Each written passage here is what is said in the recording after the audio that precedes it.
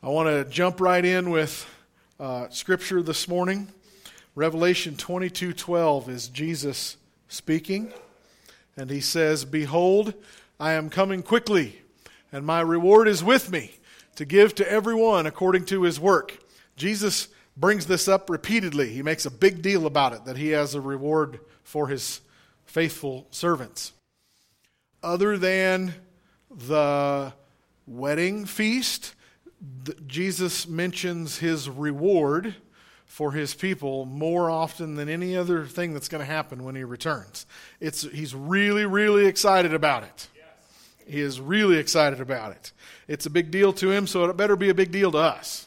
Yes. Yeah, I don't know exactly what the reward is, but when he says it's worth you dying for, it must be pretty valuable. Right? He says, be very, very, very glad when people treat you wrongly because of me, because great is your reward in heaven. I don't know what that might look like. It's certainly not physical riches, because the streets are paved with gold. If you want a wallet full of pavement, you go right ahead. But whatever it is eternally valuable, and Jesus said it is worth me dying for, and he told us it's worth you dying for. So it's a big deal.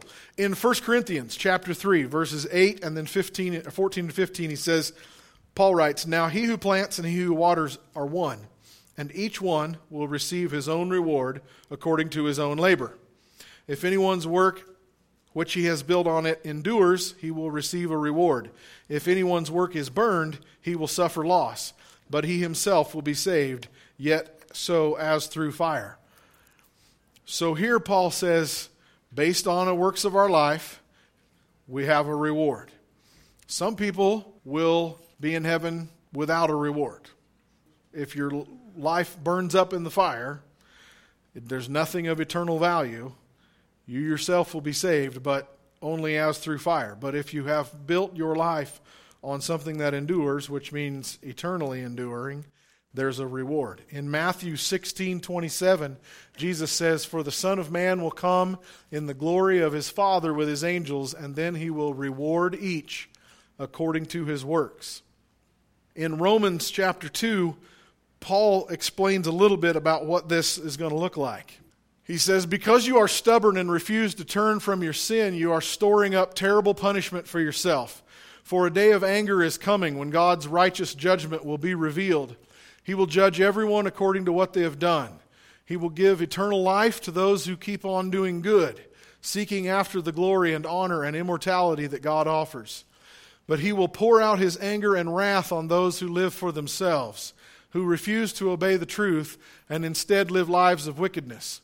There will be trouble and calamity for everyone who keeps on doing what is evil, for the Jew first and also for the Gentile.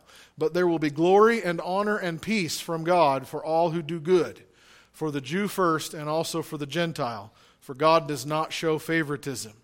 Here in verse 10, he makes an amazing statement. He says, there will be glory and honor and peace for us from God. God will give you glory and honor for how you have lived your life in faithfulness to him.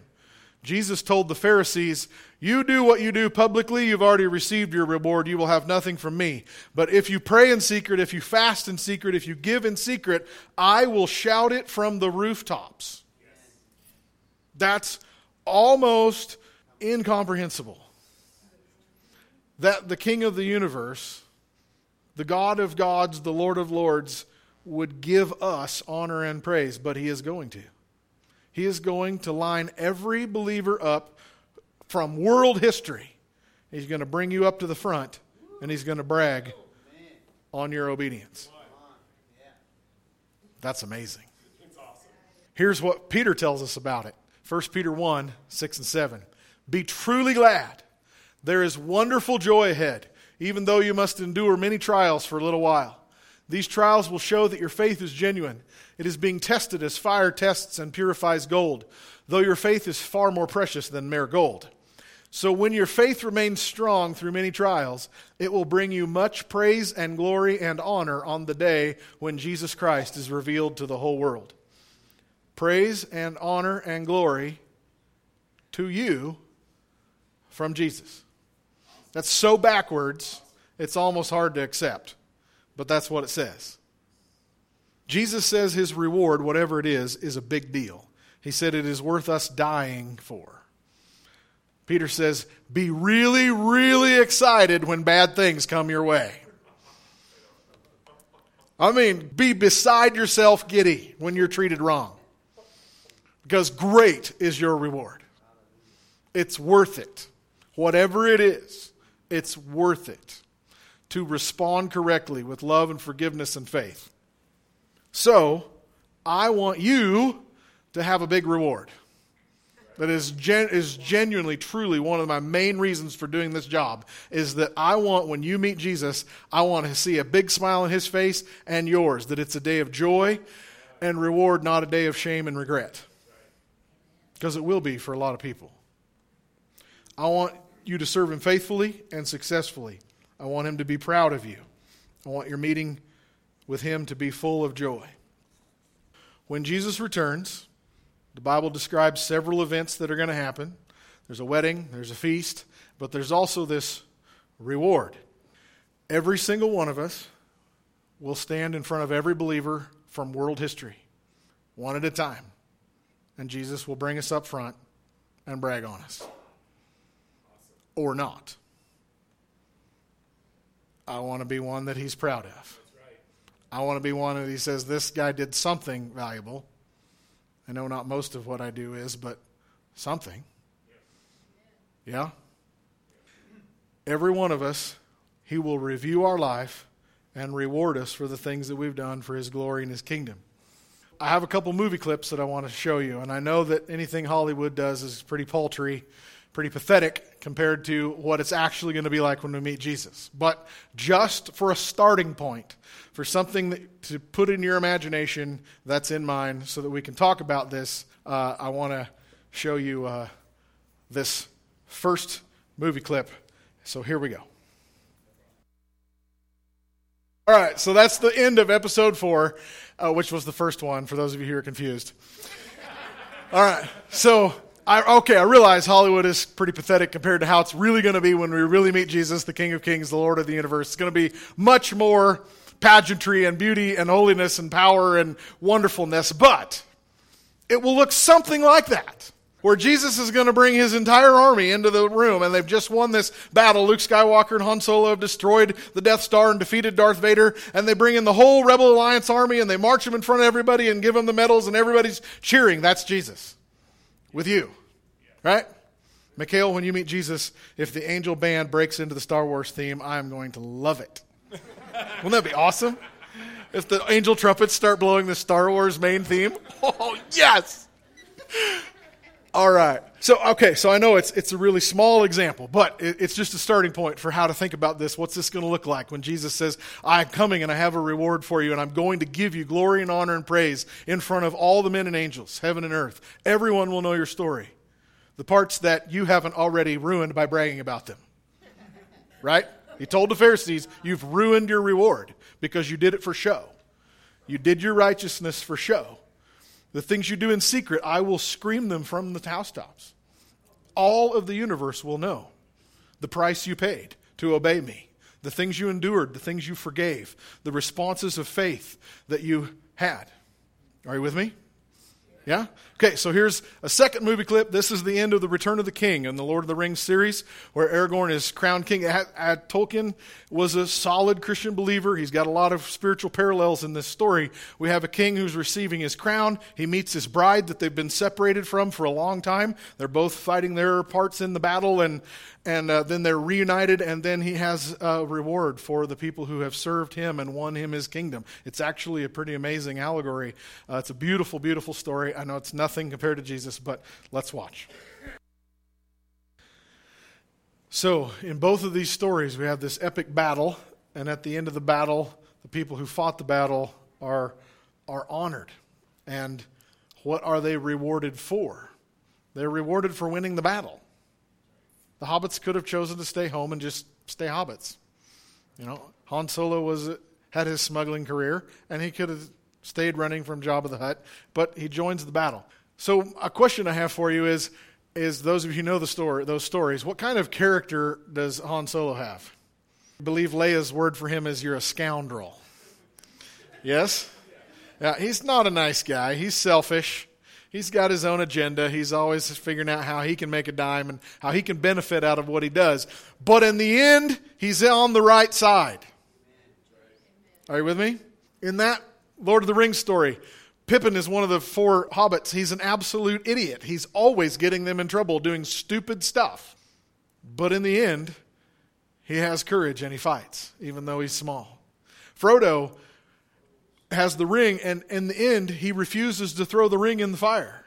He succumbs to temptation. He succumbs to evil. It's actually Gollum that takes the ring into the fire, and there's all these spiritual pictures and correlations there, but Frodo doesn't win his own battle. He succumbs to the evil of the ring, but he's still on the right side. Are you with me? They're rewarded for winning the battle, for helping the king win the battle. So when Jesus comes with his reward, he says, what I have for you is worth you dying for. It's worth you fighting for. It's not a participation trophy. Hello? Jesus isn't going to come back and say, well, you went to church, and you went to Sunday school, and you went to that Toby Mac concert, so here's your trophy. Well, you went to Jesus Culture, and you went to church camp, so here's your merit badge. What Jesus has is not a participation trophy. Don't just show up and get one. And it's not a reward that everybody automatically gets. 2 John tells us, take care that you don't lose your full reward.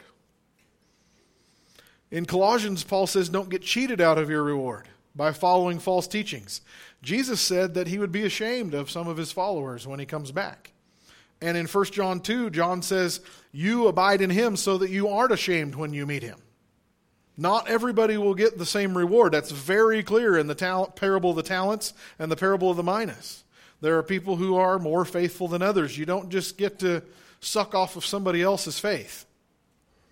You have your own life and your own battle, and you must forgive what you must forgive. You must do what you must do. You must accomplish what the Lord puts in front of you. Can I hear an amen? Yeah. It isn't just something that automatically comes. And another thing that Jesus' reward is it is not a bribe so that we will be good. Jesus didn't say, if you will live your life and be well behaved, I'll give you a prize when you get to heaven. Your parents taught you that. Some of you parents, you do that with your kids. Don't raise your hand. That's a really, really bad parenting strategy. Son, we're going in the grocery store. If you don't throw a fit, I will give you a lollipop. Son, we're going to Grandma's this afternoon. If you will behave yourself, we'll give you a cookie. You're teaching your kids that if they're just not bad, then they get a prize. Jesus, in all the scriptures that I just gave you, he says you have a reward for doing good, not for not being bad. The Pharisees somehow got the idea that the goal of life was to not be bad. The goal of life was to be well behaved, follow all the rules, don't get in any trouble. And Jesus made it very clear how much he hates that thinking. Because all they did was try to stay out of trouble instead of doing good. Hello? When you tell your kid, I'll give you a prize if you don't act bad, that's a bribe. It's not a reward. A reward comes from actually doing something rather than not doing something. Jesus' reward is not a bribe. It is not a participation trophy. It is a reward for people who accomplish something, who win the battle of faith. We've been taught inadvertently by our parents and maybe even by our preachers that the opposite of sin is not sinning. Being well behaved is not the opposite of sin. Doing good is the opposite of sin. Because sin is an action, its opposite must be an equal and opposite reaction. Come on. So Unfortunately, lots of people have the idea that what Jesus wants is for me to be a good person until I die or he comes back, and when we meet, he will be happy that I was a good person. That's a really, really bad idea. That's not what Jesus wants. He wants action. I want you to be richly rewarded. I want you to have a large and full and joyful reward. So, the question of this morning is, what does Jesus want? I'm telling you, it's not that he wants you to be a good person. He does not want you to be well behaved. That is not his goal. No way am I saying you don't have to worry about your sin. We've all got our sin battles, but dealing with sin is so far down at the bottom of the foundation that that's not even what reward is about. What is Jesus looking for? What does he want? Well, I want to read you a story of a man named George Ritchie who was, when he was 19, drafted to go to World War II. This is in the 1940s. He's 19 years old, almost 20. And while he is in basic training, he contracts tuberculosis and he dies very briefly before he's resuscitated. And while he is gone, he meets God. And I want to read to you what happens to him. Given by a medical doctor named George Ritchie. He was a young soldier preparing to be shipped overseas during World War II when he developed a case of tuberculosis.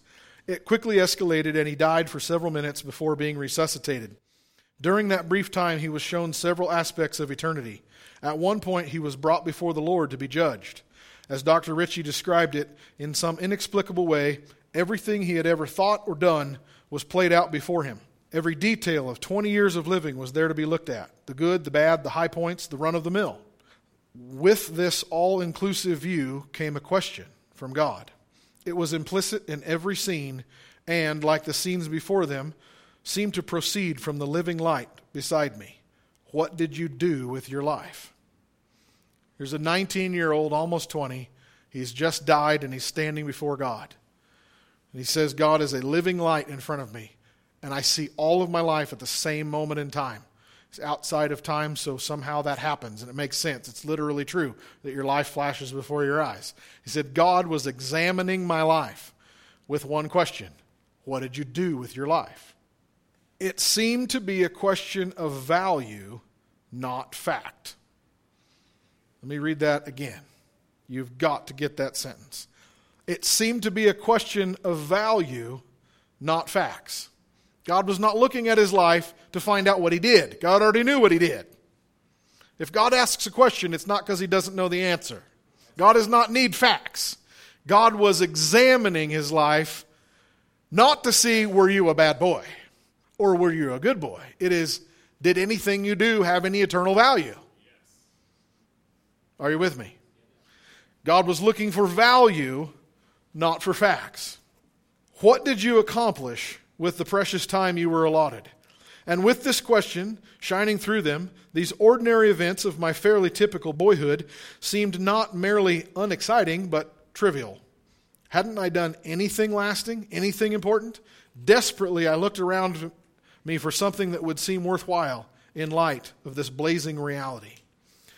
It wasn't that there were any spectacular sins, just normal sexual hang-ups and secretiveness of most teenagers. But if there were no horrendous depths of sin, there was no heights of righteousness either. Only an endless, short-sighted, clamorous concern for myself. Hadn't I ever gone beyond my own immediate interests, done anything other people would recognize as valuable? At last I located it, the proudest moment of my life. I became an Eagle Scout, I shouted at God. Again, words seemed to emanate from the presence beside me. That glorified you. And it was true. As he meets God, God is examining his life not to decide whether he had more good deeds than bad, not to decide if he was a bad boy or a good boy. It was, where's the value? Jesus said in his parable, when I return, I want to know what you give me, the return you give me on my investment. God's not judging his life in condemnation. He is looking for, what did you do for me? What did you do that has any value at all besides paying your own bills and building your own life? And he couldn't find anything. If he's an Eagle Scout, he's a really good boy. A really, really good kid. God says it's completely worthless to me. So what is valuable to Jesus? What is he going to reward? What is it? If we want to earn this reward, if we want it, and we do, trust me, we do. If it's the thing Jesus is most excited about, we want it. What is he looking to reward? What does he want? What is valuable to him? In Luke chapter 16, Jesus says, what is highly valued among men is detestable in God's sight. Money is detestable in God's sight. Success, us having nice, little, organized, clean lives and stay out of trouble, having good reputations, it's not what God wants. It doesn't have any eternal value. There's some scriptures that tell us about how Jesus might think. As this king returning with a value or with a reward, going to look at our lives for value. What is it that he wants? What is he looking for? It isn't what is highly valued among people. He's looking for something else. There's a story in 2 Samuel about King David, and David is a model of Jesus. So this gives us a picture of who Jesus is and how he thinks. This is one of David's battles against what is now the country of Syria. And this is in the same time period as his fall with Bathsheba.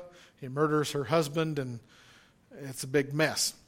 That story is during this time, but it's a different episode. I'm going to read to you from 2 Samuel 12. And it says, Joab fought against Rabbah, that's the city, of the people of Ammon, and took the royal city. So Joab is King David's general. He's David's nephew, actually. Even though he's older than David, he's David's nephew. Joab is his general. He fights against this city, Rabbah, and he takes it. Cities in those days had their wall around, and it took a little while to build a tunnel underneath the wall, or to build a ramp of dirt against the wall, or to bring in the battering ram and knock the gate through. So the battles took a while. So Joab has been fighting for a while, and David has not come. Joab has been fighting the battle by himself with this army, and David has not been there to lead the army. So it says, Joab sent messengers to David and said, I have fought against Rabbah and have taken the city's water supply. Now therefore gather the rest of the people together and encamp against the city and take it, lest I take the city and it be called after my name. So David gathered all the people together, and he went to Rabbah, and he fought against it and took it. Then he took their king's crown from his head. Its weight was a talent of gold with precious stones, and it was set on David's head. Also he brought out the spoil of the city in great abundance, and he brought out the people who were in it. And he put them to work with saws and iron picks and iron axes, and he made them cross over to the brickworks. So he did to all the cities of the people of Ammon.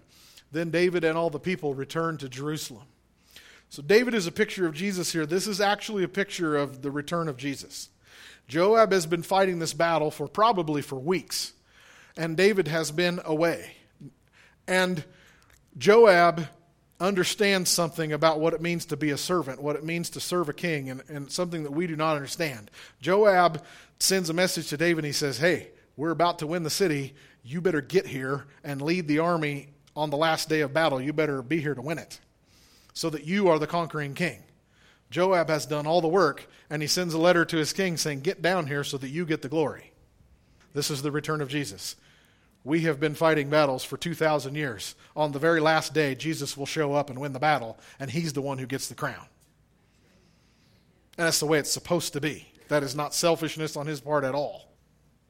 You got to understand, you're serving a king. You are not fighting your own battles. You're fighting his.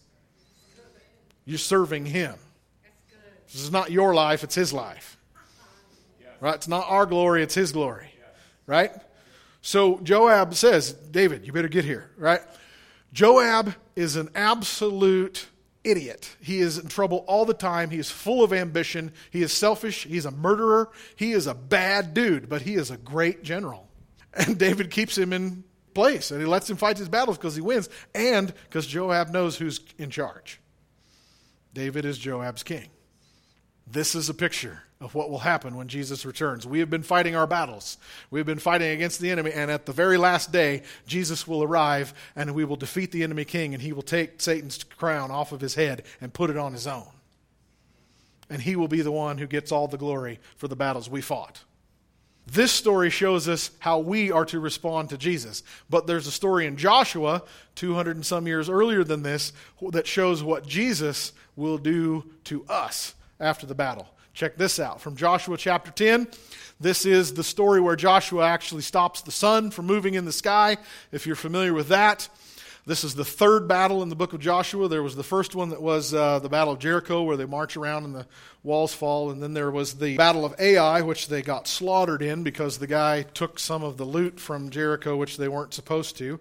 So they execute him and they repent to God and they go back. And this is the third battle where they try again and they win. So from Joshua chapter 10. Joshua ascended from Gilgal, he and all the people of war with him, and all the mighty men of valor. And the Lord said to Joshua, "Do not fear them, for I have delivered them into your hand. Not a man of them shall stand before you." Joshua therefore came upon them suddenly, having marched all night from Gilgal. So the Lord routed them before Israel, killed them with a great slaughter at Gibeon, chased them along the road that goes to Beth Horon, and struck them down as far as Azekah and Makkedah. And it happened as they fled before Israel and were on the descent of Beth Horon that the Lord cast down large hailstones from heaven on them as far as Azekah, and they died. There were more who died from the hailstones than the children of Israel killed with the sword. Then Joshua spoke to the Lord in the day that the Lord delivered up the Amorites before the children of Israel. And he said in the sight of Israel, "Sun, stand still over Gibeon. Moon, in the valley of Ajalon." So the sun stood still and the moon stopped until the people had revenge upon their enemies. Is it not written in the book of Jasher? So the sun stood still in the midst of heaven and did not hasten to go down for about a whole day. And there has been no day like that before it or after it that the Lord heeded the voice of a man, for the Lord fought for Israel. Then Joshua returned, and all Israel with him, to the camp at Gilgal. But these 5 kings had fled and hidden themselves in the cave at Makkedah.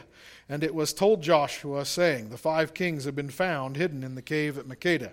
So Joshua said, "Roll large stones against the mouth of the cave and set men by it to guard them. Do not stay there yourselves, but pursue your enemies and attack their rear guard. Do not allow them to enter their cities, for the Lord your God has delivered them into your hand." And then it happened, while Joshua and the children of Israel made an end of slaying them with a very great slaughter till they had finished, that those who escaped entered fortified cities, and all the people returned to the camp to Joshua at Makkedah in peace. And no one moved his tongue against any of the children of Israel. Then Joshua said, "Open the mouth of the cave and bring out those 5 kings to me from the cave."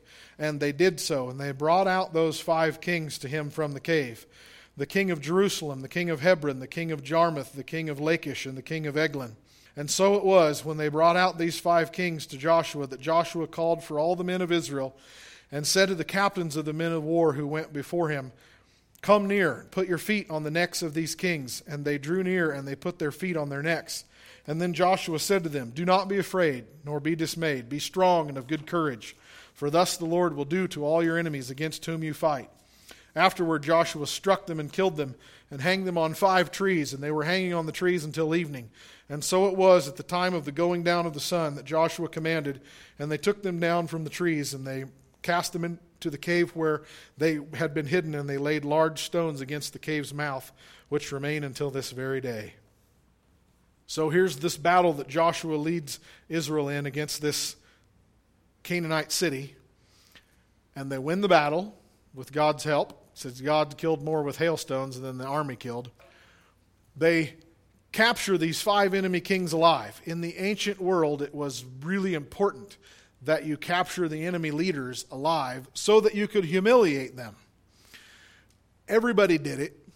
When the Philistines, or maybe it was the Ammonites, I don't remember, captured some of David's men, it says they cut half their beard off, and they cut their tunics, which were down here, they cut them off above their waist to expose their nakedness, and then they made them go home. It was more humiliating to do that to them and make them march home naked with their beards shaved off than it was to kill them. When the Babylonians came in and took Jerusalem, they put a hook in Jehoiachin's nose and they hauled him off to Babylon with a hook and a rope on his nose. Everybody did it. The Romans, you've seen the scene in Ben-Hur where there's the parade and the army's coming through the city. It's where Ben-Hur accidentally kicks off the clay tile that starts the whole story and all of his troubles. Okay, so that's a triumph. A triumph was where the Roman generals would lead in their enemy that they had captured. They would lead them through the city, and they'd be there in all their glory and their armor and their horses made up, and their tails and manes are braided, and the trumpets and the flower petals and the confetti and all this. And here's the enemy kings or the enemy generals being pulled naked with their hands tied together, and they're all beaten up and bloody. And it was a celebration over their enemies. And this is what Joshua is doing. So Joshua would have stood on, who would have made the enemy kings lay on their belly in the dirt, and he would have stood behind them with his arms crossed as the victorious king, and he would have made all of their soldiers march in front in a line, all the soldiers that were still alive, march in front and see their kings in the dirt. This is what Jesus is going to do when he returns. He's going to put Satan's face in the dirt. Come on. He's going to utterly humiliate him. There's passages in Scripture that talk about it. He's going to utterly humiliate him. But notice what Joshua does. He does not take the credit for the victory of the battle. He tells the leaders of his people, come over here and you stand with your foot on the enemy's neck and you take glory for the victory. Do you see it? There's the reward of a king. Sharing his glory with the men who fought with him. Are you with me? Yeah. This is also a picture of the return of Jesus. When he comes back, he will finish off his enemies finally, forever. And yes, he will take their crown and we will put it on his head and we will throw our face in the ground and worship him and give him all the glory, and all our crowns we will throw before him. But then he will say, stand up here. This isn't just my day, this is your day. Hello? You are part of the victorious army as well. And he shares the reward with his people. So the New Testament says that all of these things are examples for us.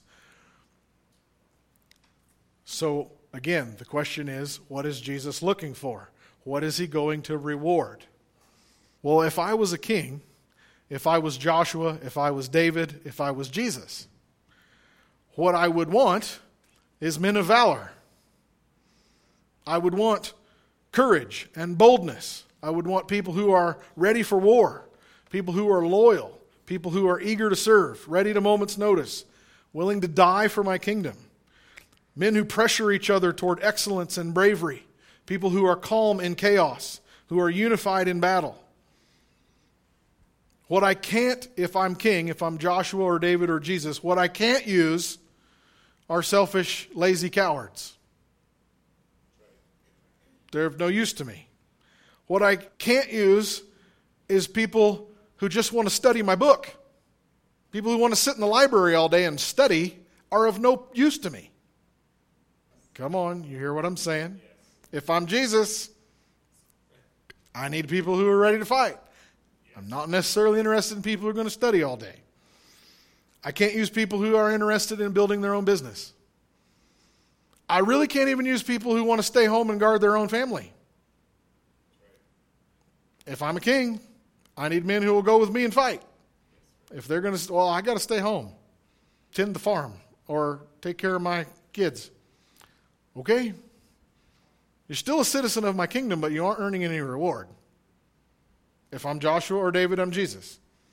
You still live in my realm. I'm happy you're my people, but you aren't useful. If you're just interested in your own hunting trips, paying your own bills, taking care of your own business. I'm certainly not interested, if I'm a king, if I'm David or Joshua or Jesus, I'm certainly not interested in politicians. I'm not interested in people who are in it for their own power, who have an agenda, who act like they're my advisor and my friend, but really they're just in it for their own promotion. And another thing I cannot use, if I'm a king, if I'm David or Joshua or Jesus, I cannot use good people who just stand around navel-gazing trying to be gooder. Do you hear me? The point of our Christian life is not to be well-behaved until Jesus returns. It is not to endure this life until he comes and rescues us. We've got battles to fight. And we got a king that wants us to fight with him. And if I'm a king, I realize that probably a lot of my guys in my army don't have it all together. But if they're willing to pick up a sword and run toward the enemy with me, I'll take them. Come on, who was it that came to David? It was the outlaws, the rebels, the discontents, the drunks, those running from the law. They were the losers in life, and they gathered themselves around David, and he says, if you're ready to wrestle lions with your bare hands, if you're ready to fight giants, you're mine. I don't care if you don't have it all together. Just be ready to fight. Come on. We're not good people trying to be gooder until Jesus comes back. That is not the point. That is not what he's going to reward, is that we're well-behaved Boy Scouts. Well, and then when he comes back, he's going to be happy and we're going to win a prize. And we got a battle to fight. We got a Death Star to destroy. We got an army of orcs to fight. However you want to think about it. We got battles to fight. And David's army, his mighty men of 1 Samuel 33, the guys that they truly did. They fought lions barehanded. They fought giants. One guy takes on an army of hundreds of men by himself and he wins. These guys are studs. They are total losers in life. But they have courage. And they love their king. And they will do anything to fight for him or defend him. Like 3 of them sneak into Bethlehem behind enemy lines to get him a drink of water from his favorite well from when he was a boy. Like, David, we love you so much we would risk death to get you a cup of water. Yes. That's the kind of loyalty a king is looking for. That's what a king will reward when he comes back. Thank you for fighting for my kingdom. In the Old Testament book of Kings and Chronicles, we have a list of all the kings of Israel and Judah. For nearly 500 years, these lines of kings, and most of them are evil, a few of them are good. But besides their interaction with the prophets and with the priests and God, there is 2 things that God spends time describing of even the most evil kings. God spends a couple sentences or a couple paragraphs on every one of them. He tells us the battles they fought and the construction projects they built. All through 1st, 2nd Kings, 1st, 2nd Chronicles, we get the report of this man's hideous sin, and then we get, but he did win this battle against this enemy, and he built this in the city of Jerusalem. That's what it says. What do kings do? They fight battles and they build their kingdom. That's what they're about. That's what they do. It's what a king does. I fight my battles and I build my kingdom. Jesus is looking for people who will fight when he needs you to fight and work when he needs you to work. In no way am I saying it's okay to forget about sin and just be who you are and live a careless life. No. I'm saying that we don't have time to waste trying to just be good people. Yes, get rid of your sin. Yes, some of the battle you have to fight is your own sin. Absolutely. But the goal of life is not to be a good boy or a good girl. The goal of life is to pick up your sword, pick up your hammer, fight and build. Come on. That's what Jesus is looking for. That's what he says when he says, I have a reward and it's worth dying for. The reward is not a participation trophy. The reward is not a bribe to get us to be good until he comes back. The reward is, you won the battle. Come on. Even if you're Han Solo and you're an utter scoundrel, if you're fighting for the right side, you're going to get a reward. Come on. Yes, Jesus is going to look at our lives and he's going to say, what value is there for me in your life? You just being well behaved, being an Eagle Scout, doesn't help him. You may be messed up and have some real problems, but faith has value. Love has value. Self-sacrifice has value. Giving has value. Forgiveness has value. Are you going to fight when he says fight, or are you going to build when he says build?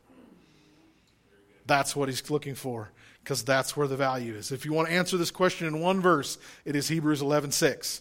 Here it is. Without faith it is impossible to please him. For he who comes to God must believe that he is, and that he is a rewarder of those who diligently seek him. There it is. How do you know you're going to please Jesus? Faith. What happens when you have faith? Reward. Come on. There it is. Faith. Boldness, courage, loyalty.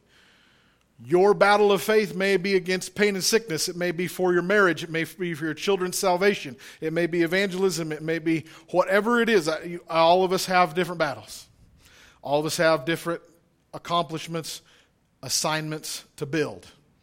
Whatever it is. Sometimes the season of your life is building and working. Other times it's fighting. However that plays out. Faith.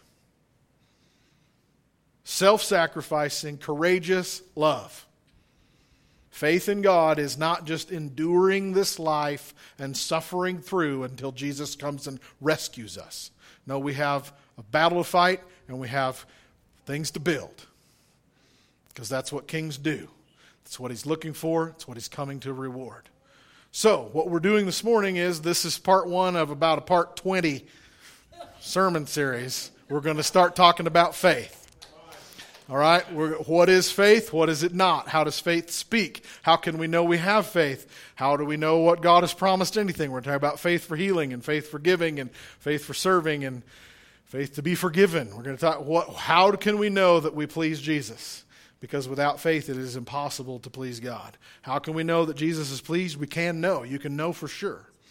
And my ultimate goal is to steer you out of this just trying to be a well-behaved person into turning you into dread champions in the kingdom of heaven. The mighty men of valor was the word from Joshua. And women, that includes you too, okay? All right, all you Deborahs out there, you can fight your battles too. But the mighty men of valor was the phrase from Joshua. David's mighty men. You would be Jesus' mighty men and women who don't just endure your life, but you fight and win. This is why. This is what it all hangs on. We want to please God. Don't just live the same year of your life 72 times and then die. Seriously. How many of you have lived the same life 25 times? Or 42 times? Or 63 times? You just lived the same year. Pick up your sword and let's do something. Yes. Pick up your hammer and your trowel and let's do something. Let's accomplish something different than maybe we have for the last 26 or 46 or 66 years. Mighty men of valor. Let's do it. Faith. We're going. Full speed ahead. All right. Lord, we love you. Thank you, Jesus, for your teaching. Thank you for your word to us. Thank you for your love. Thank you that you tell us what you expect, Lord, and that you are excited, you are eager, you are thrilled to meet us. You have a great reward for those who are faithful stewards, for those who are great warriors, for those who are workers in your field, for those who are servants in your household. Lord, we've all been given a unique call and assignment, Lord, but it's all the same thing. It's a life of faith. The life of self-sacrifice, the life of love, the life of grace. Lord, we need your word, we need your Holy Spirit, so that we may not just endure life 72 times and then die, but that we would live as champions, that we would win the battles that you have given us to fight. Lord, we love you. We say yes to you, Lord. We want to be your loyal and faithful servants who will fight when you say fight, who will build when you say build. We praise your name, Jesus. Amen. Amen.